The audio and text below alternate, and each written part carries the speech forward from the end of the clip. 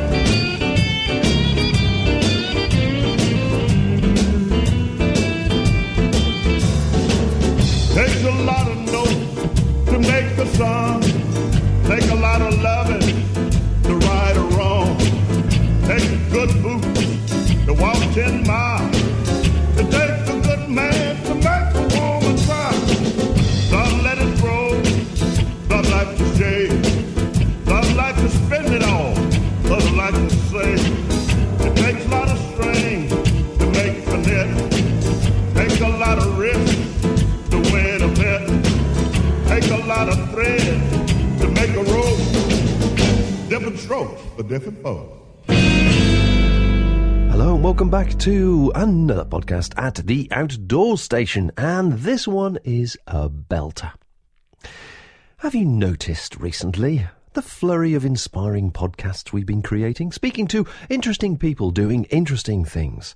The people are getting away from the dull economic crisis, the miserable weather, and the boring headlines. Yes, we speak to people who inspire us to do things because they're doing things.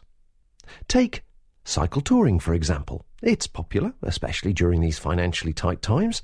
So, how about this? Have you heard about the solar cyclists? No, neither have I.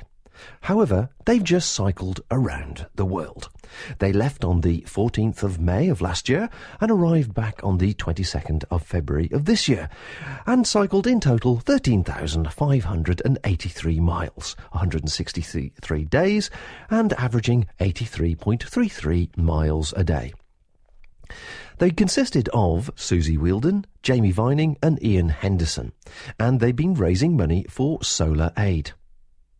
Now, what I suggest you do is look at the blog site to accompany this two-part interview.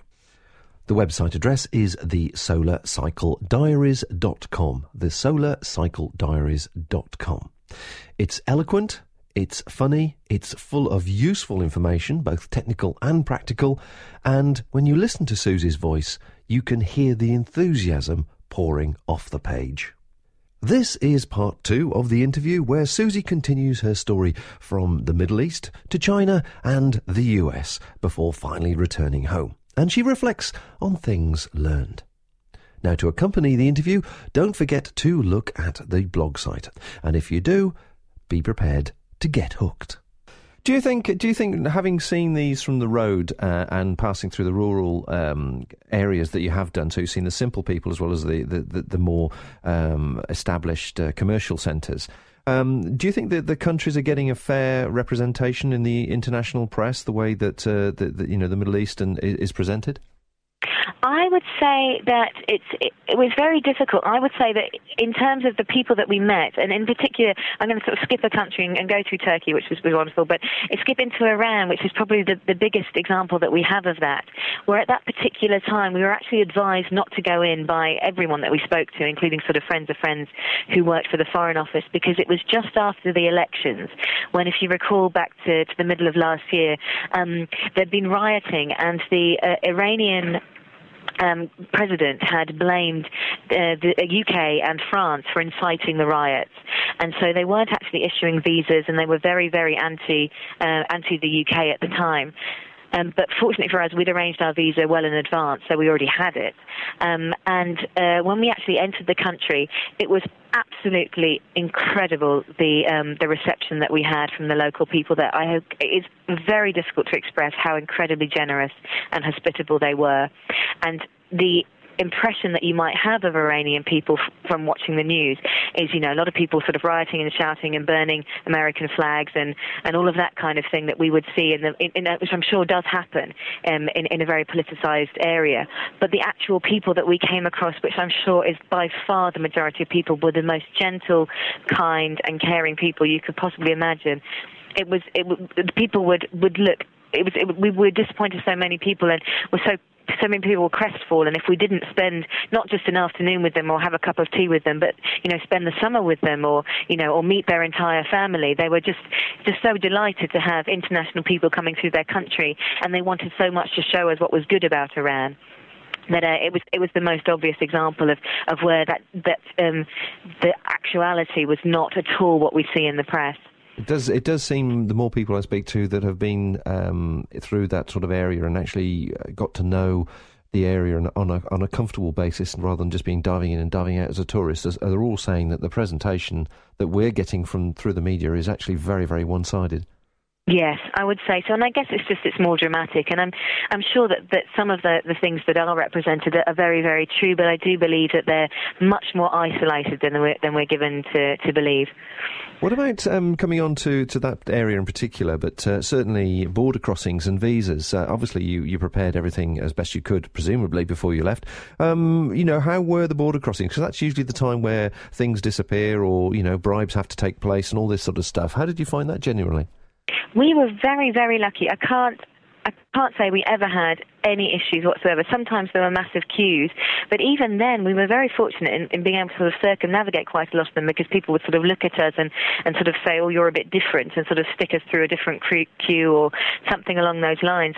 There was one particular funny incident where it was a particularly long queue getting into Uzbekistan, and I'd just been stung by a bee on my face, and so my face I looked like the elephant woman. It literally swelled up and to a gargantuan size.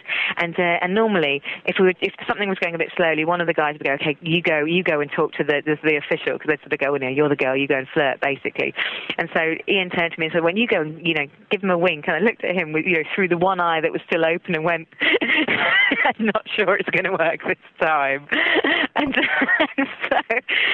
And so we were very, very fortunate, I think, because I have heard that other people have had problems crossing borders, but we really didn't encounter anything at all. Even going into Iran, the guy was confused as to why we had a visa, because he knew that English people weren't being given visas. But because we had it, he was extremely kind and welcomed us, into his country with open arms. And the only other one that was a bit crazy was China.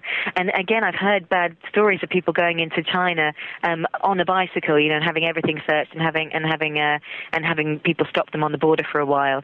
But we were very fortunate, and so we got straight through. But as we got to the top of the hill, all of a sudden we saw hundreds of military people running towards us, and then crouching on the ground and putting their guns up at a lorry that had just driven alongside. And we just stood there, sort of 20 meters back, just watching, thinking, "Oh my goodness, we've literally just cycled into an incredible international incident."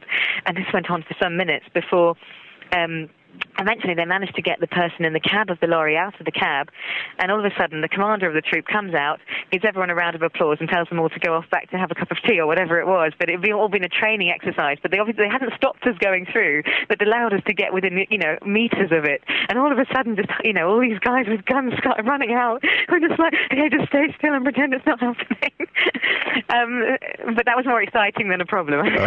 Oh yeah. Don't be careful, because this could happen to you. I saw the picture of you after the bee sting, and I have to say it probably wasn't one of your better looks. I know I've had bad days, but I think that one might take the biscuit.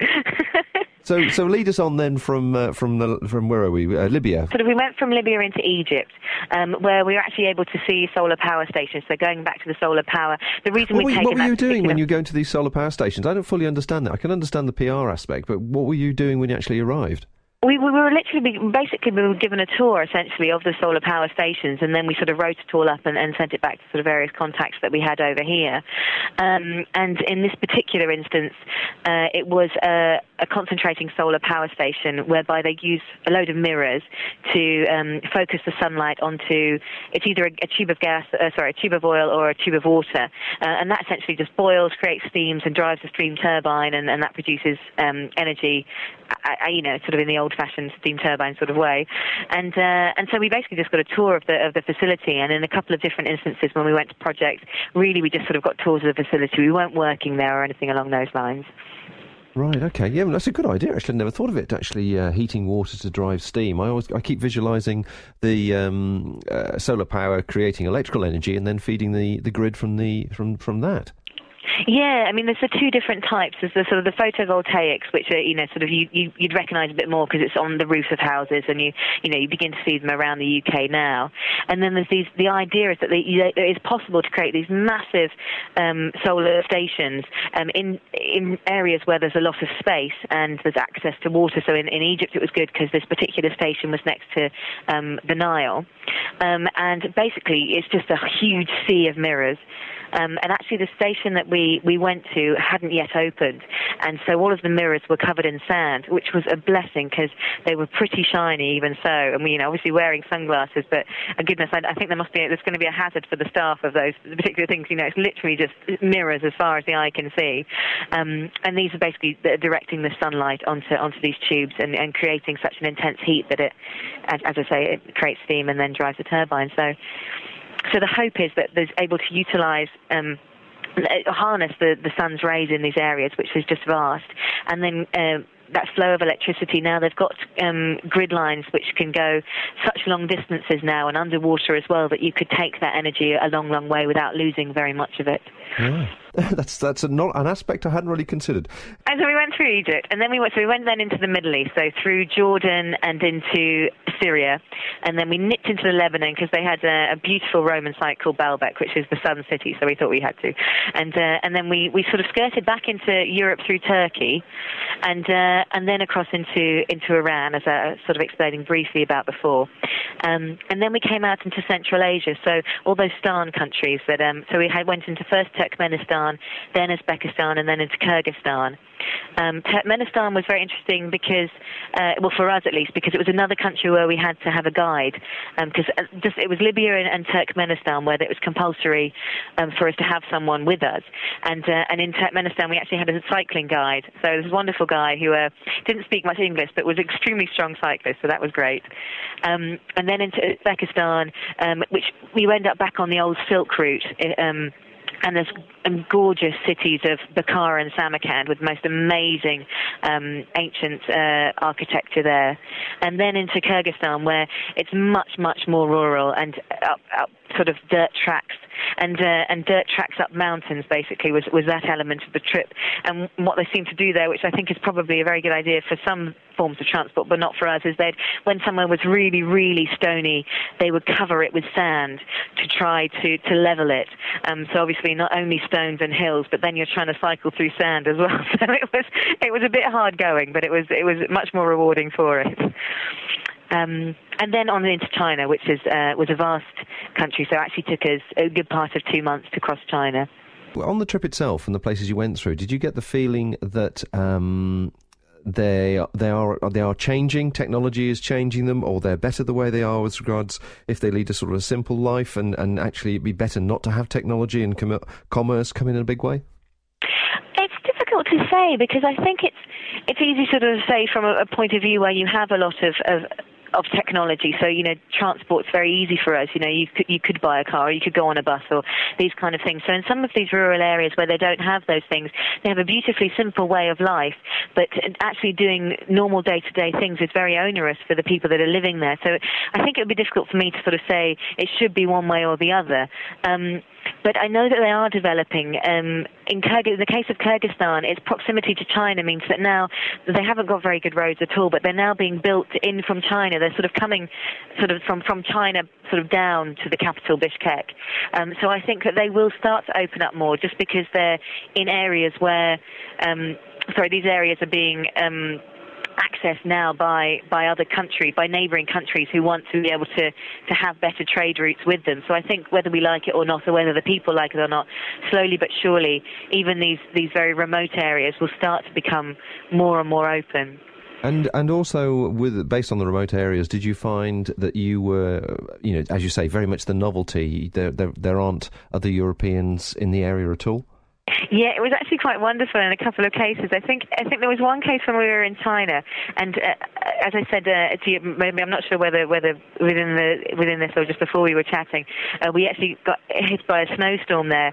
And once the snow had thankfully cleared, the ground was incredibly muddy, so much so that there was obviously a few points where we had to push the bikes through very thick, very high mud.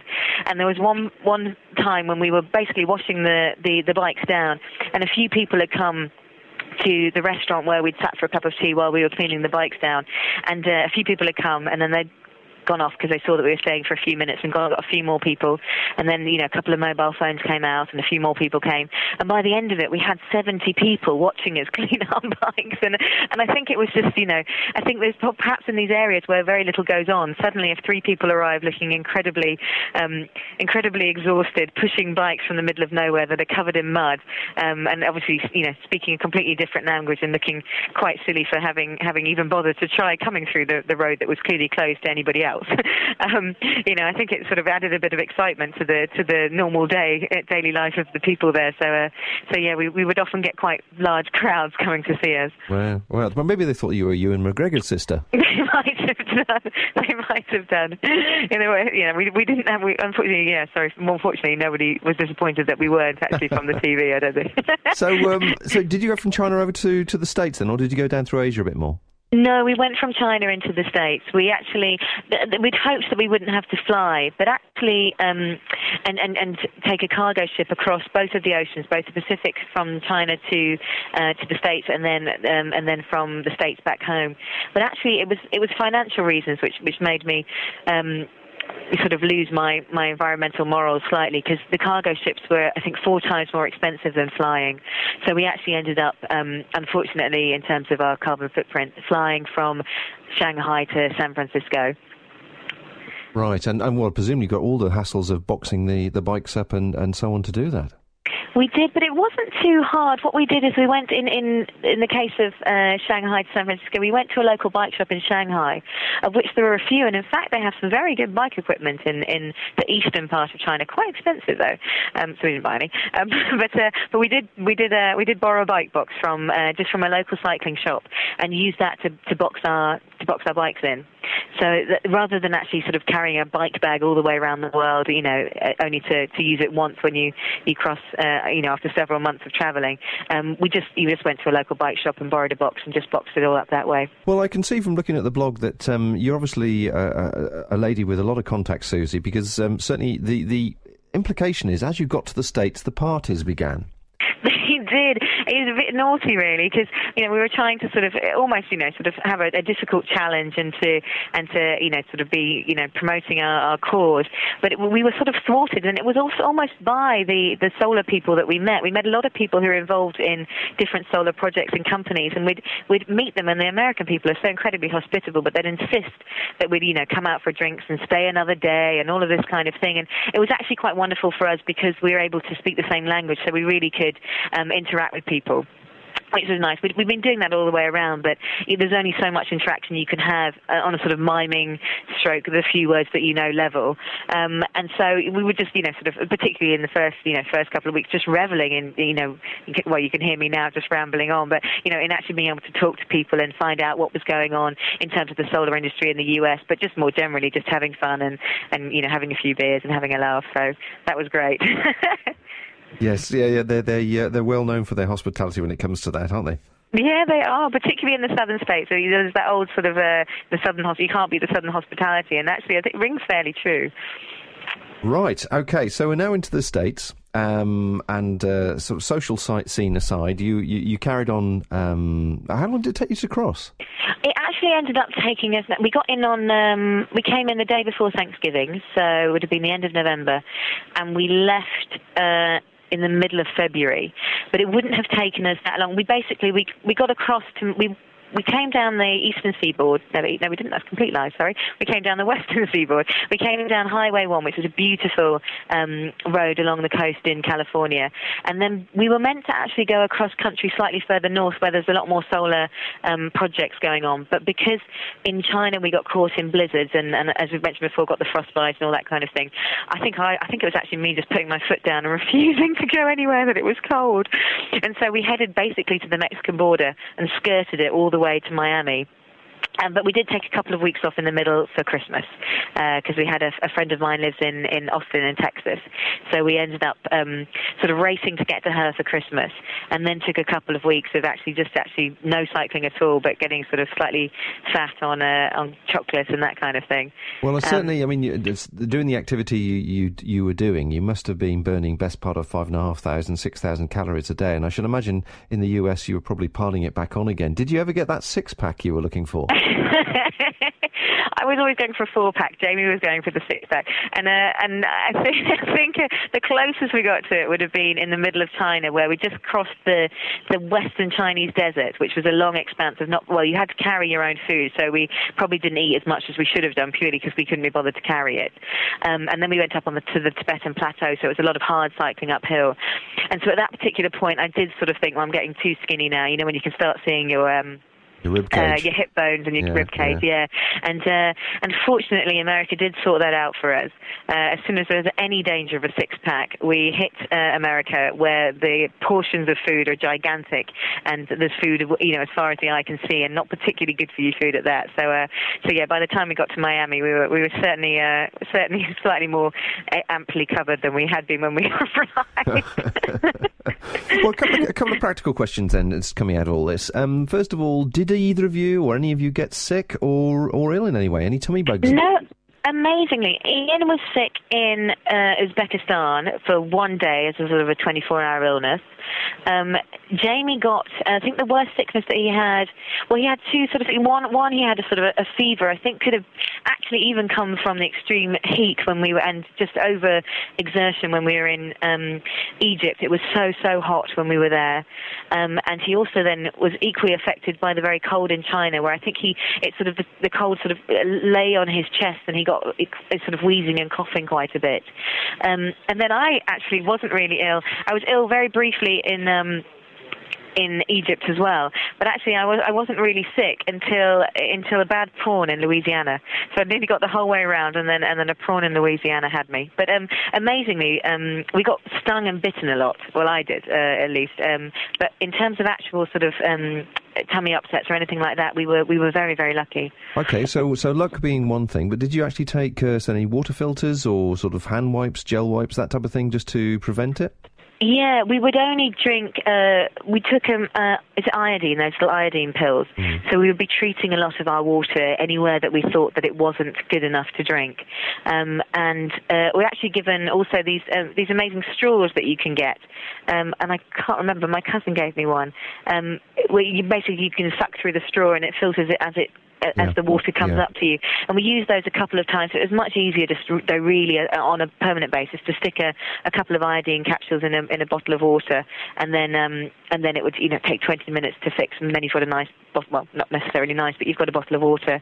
And again, going through such hot areas, we didn't really care what the water tastes like as long as there was lots of it. So yeah, we were fairly careful, but really not overly so. And in terms of food, you can't really be that careful when you can't carry that much food, because you kind of have to eat what there is available. And we were quite amazed, actually, that the quality of the food, particularly in China, because a lot of the rural places that we were in, it seemed that the food was very, very very fresh, and you could almost imagine they'd sort of just gone outside and pecked a few plants and killed a few things, and that's the food. So it probably might have been as fresh as it seemed, while we were living in hope. But yeah, it was good. The food was good, and that's interesting. I mean, do you think possibly that the answer to that might have been that your system actually slowly got used to the change of foods and the change of diets, and so that it didn't react in a big way?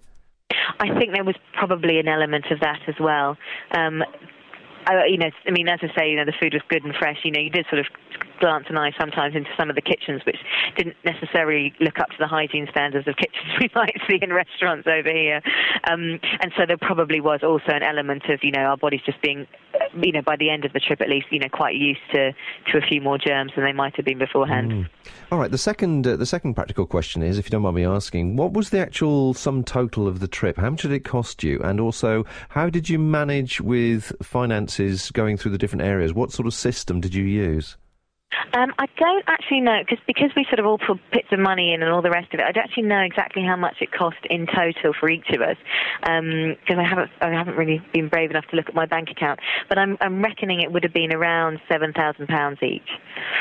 And in terms of finances along the way, in most of the countries, we were able to literally take money from the wall. Apart from really in Iran, they don't have an international banking system, so you can't do that. You can only take money in, and really the best thing to change is dollars.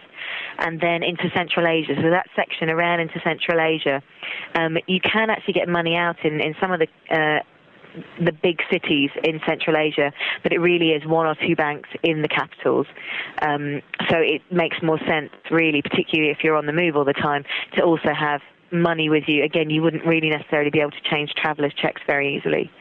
But you had no issues with cards then, or the banks sort of questioning where you were? No, well, mine used to sort of, we'd probably call them every single country and go, no, I'm still away. It's the country next to the one I was last in. I was quite pleased with the security, I suppose, in some ways.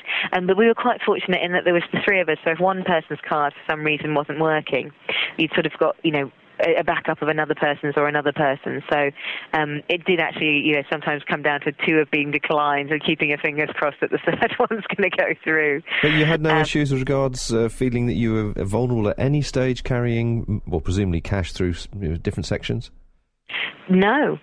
Which I was quite amazed about. I think the first time that we carried a lot of cash was going into Iran, and the incredible kindness that we received and generosity of the people there sort of perhaps, made us too casual. Maybe we were just lucky, but we just at some points would even with a fairly substantial amount of money on the bikes go in and have our dinner with the bike sitting outside, and sort of you maybe be able to see them, but it's only sort of half a wheel, and never had anything stolen or taken any of the trip.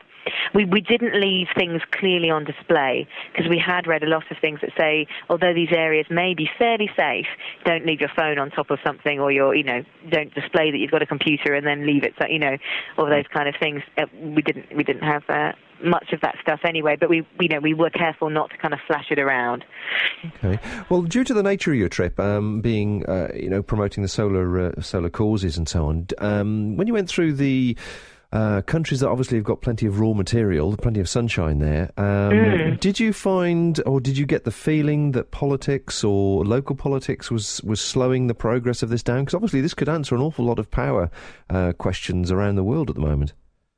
I think I got the feeling that in a lot of countries, so in the North America and the Middle Eastern countries, we didn't really see very much actual solar already in those countries, although I do know that I think it's the Prince of Jordan's very involved with the Desertec scheme. But it didn't really, and certainly not in Central Asia, it just didn't seem to be anything that was even there or thought about particularly, which is a shame because obviously a lot of those areas have incredibly sun intensive and would, one, benefit from solar power themselves, but two, could be very helpful for Europe, for providing energy back into Europe if we did get some long distance grid lines. In China it was sort of more the other way around, in that because of the political system there, it seemed that if the government decided there was going to be a solar power station somewhere, 10 minutes later there'd be one, regardless of what was in the way beforehand. So it seemed sort of as if if the Chinese decided to do something, that they would go ahead and do it. Now, whether they necessarily want to do that would be a different thing. But in terms of the government having problems in sort of following an environmental agenda, I don't think that would be a problem there. In the US, it was much more so because obviously it's a lot more democratic, which in China it was interesting to see that sometimes, in some instances, although I'm very pro-democracy, but in some instances it's almost easier to get some things done in terms of the environment without democracy. Because in the US, it's kind of that thing, like a big solar power station on your own doorstep, you might not necessarily want there, so you would argue against it and speak to your local representatives and perhaps ask a governor to vote against such a step, which is obviously perfectly within someone's remit. But it would take a lot longer then to debate the sort of how a solar power station might affect the local environment and the local people in an area and that kind of thing. So that can slow up then the process of actually adopting that kind of new energy and technology. As we mentioned at the very beginning when I was talking with you, I sort of came across your trip, because you've obviously just recently finished it, via a series of links on different websites. But I've actually not really heard anything about it. I presume you've obviously had a fair amount of coverage in the solar industry. But have you been pleased or disappointed with your trip as sort of with the coverage that it's received? I think because for me it was very important to try and promote solar power and the idea of solar power, that I would have liked for there to have been more, simply because of that particular angle. But at the same time, it's quite hard when you're on the move to actually, and particularly there were some areas where it was actually quite difficult to find internet access or to get in touch with various people. So there was a lot that we, you sort of thinking, could I have done more, couldn't I have done more? So there's a lot that I probably would do differently now, having hindsight, but also a lot that would have been quite physically impossible to do anyway. So I sort of in that sort of, I'm quite pleased and extremely pleased about the coverage that we've had, and I just guess that it's something that I'm going to keep trying to promote, because I do believe that solar power is a fantastic solution to some of our climate issues. And so I think it's just sort of, this is the first sort of stepping stone, and having gone through that process, you sort of learn what works and what doesn't work. So that sort of helps you sort of for future if you want to keep campaigning about something. So yes and no, I guess. There's plenty of links on your website, and I'm sure people will be looking at it as we speak now and learning more about the trip and obviously the companies and ideas and philosophies that are associated with on that. You've returned to work in the UK, I understand, on a short contract at the moment, but what was your initial thoughts when you went back into the office after getting off the bike? It must have been quite awkward. The initial thoughts were much more of, this is so exciting and new again, because although it was an old job, I got to see people that I hadn't seen for ages, and it was a completely new environment. And from what we'd just been doing, every day of our trip was so incredibly different from every other. Even cycling through the desert, which you think wouldn't be the case, but so coming into work was just, it seemed at that time just like it's another sort of adventure and another sort of, one day you're doing this and then one day you're doing something else. It all seems sort of part and parcel of that. So it's more kind of a couple of weeks ago when I've been here for 2 weeks, when I suddenly, that initial excitement began to wear off, and sort of standing on the tube, although I've now got my bike back again, so I'm now cycling to work, which is fantastic. But at the time I was on the tube just thinking, this is miserable, and it was cold and horrible, and I was going back to do the same old thing, sitting at the same old desk. So I think there was that acceptance there that it's not always as fun and exciting. You just have to sort of, at some points, you have to go to work and try and, well, in my instance, try and make some money to fund the next trip. Yeah, well, that's the next question. You can't get away with just being on perpetual holiday. Yes, yeah. What is the next trip? I don't know yet. What the fingers crossed. One idea is to go, and my friend's got a chalet over in the Alps, and so I'm hoping that in return for some painting, I'm going to get some free board and then go and write a book up about the last trip, which would be wonderful. But after that, I think I don't know. All suggestions more than welcome. I quite like to try my hand at climbing. I've done a bit of climbing, but never very much, and so I think that might be the next thing to try and have a go at. Well, Susie, it's been a fantastic opportunity to talk to you, and really, really interesting. And your enthusiasm is endless and boundless, and it's if people, I told you I rambled. if people now can have heard your voice and read your blog, they can hear every word coming out and the enthusiasm that's there. And it's been a fantastic trip, very big trip, and very hard to try and cover in a sort of an hour's chat like this. But I do have one big question for you at the end, which is one to catch you with, perhaps. Of all the things I could have asked you, what should I have asked you? Oh, that's mean. Oh, goodness. No, I'm totally thrown.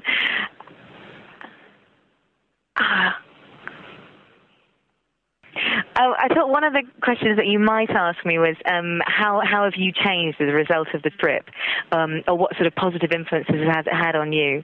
To which I had worked out a wonderful answer. Well, no, I hadn't. But in answer to that, I would certainly say that it's been.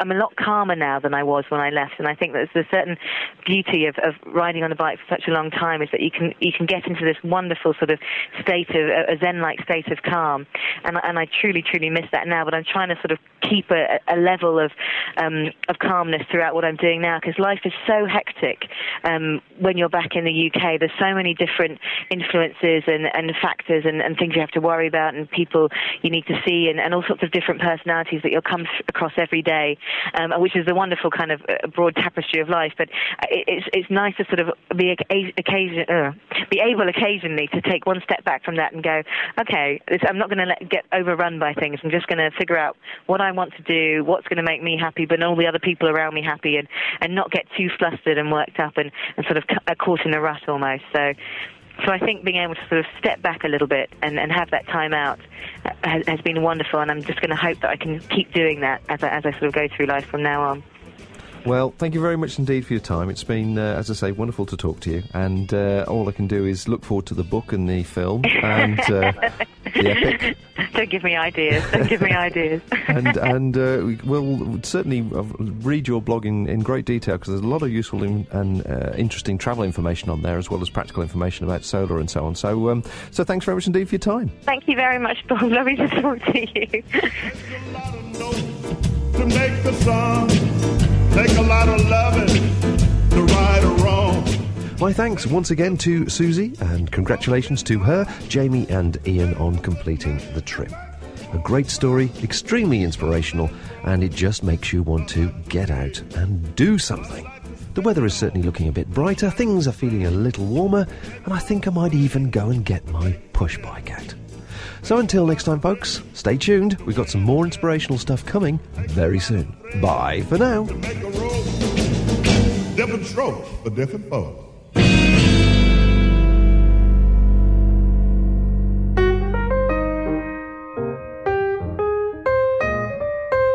The home of UK-based audio and video podcasts for lovers of the great outdoors everywhere. It's all about getting out and having much more fun.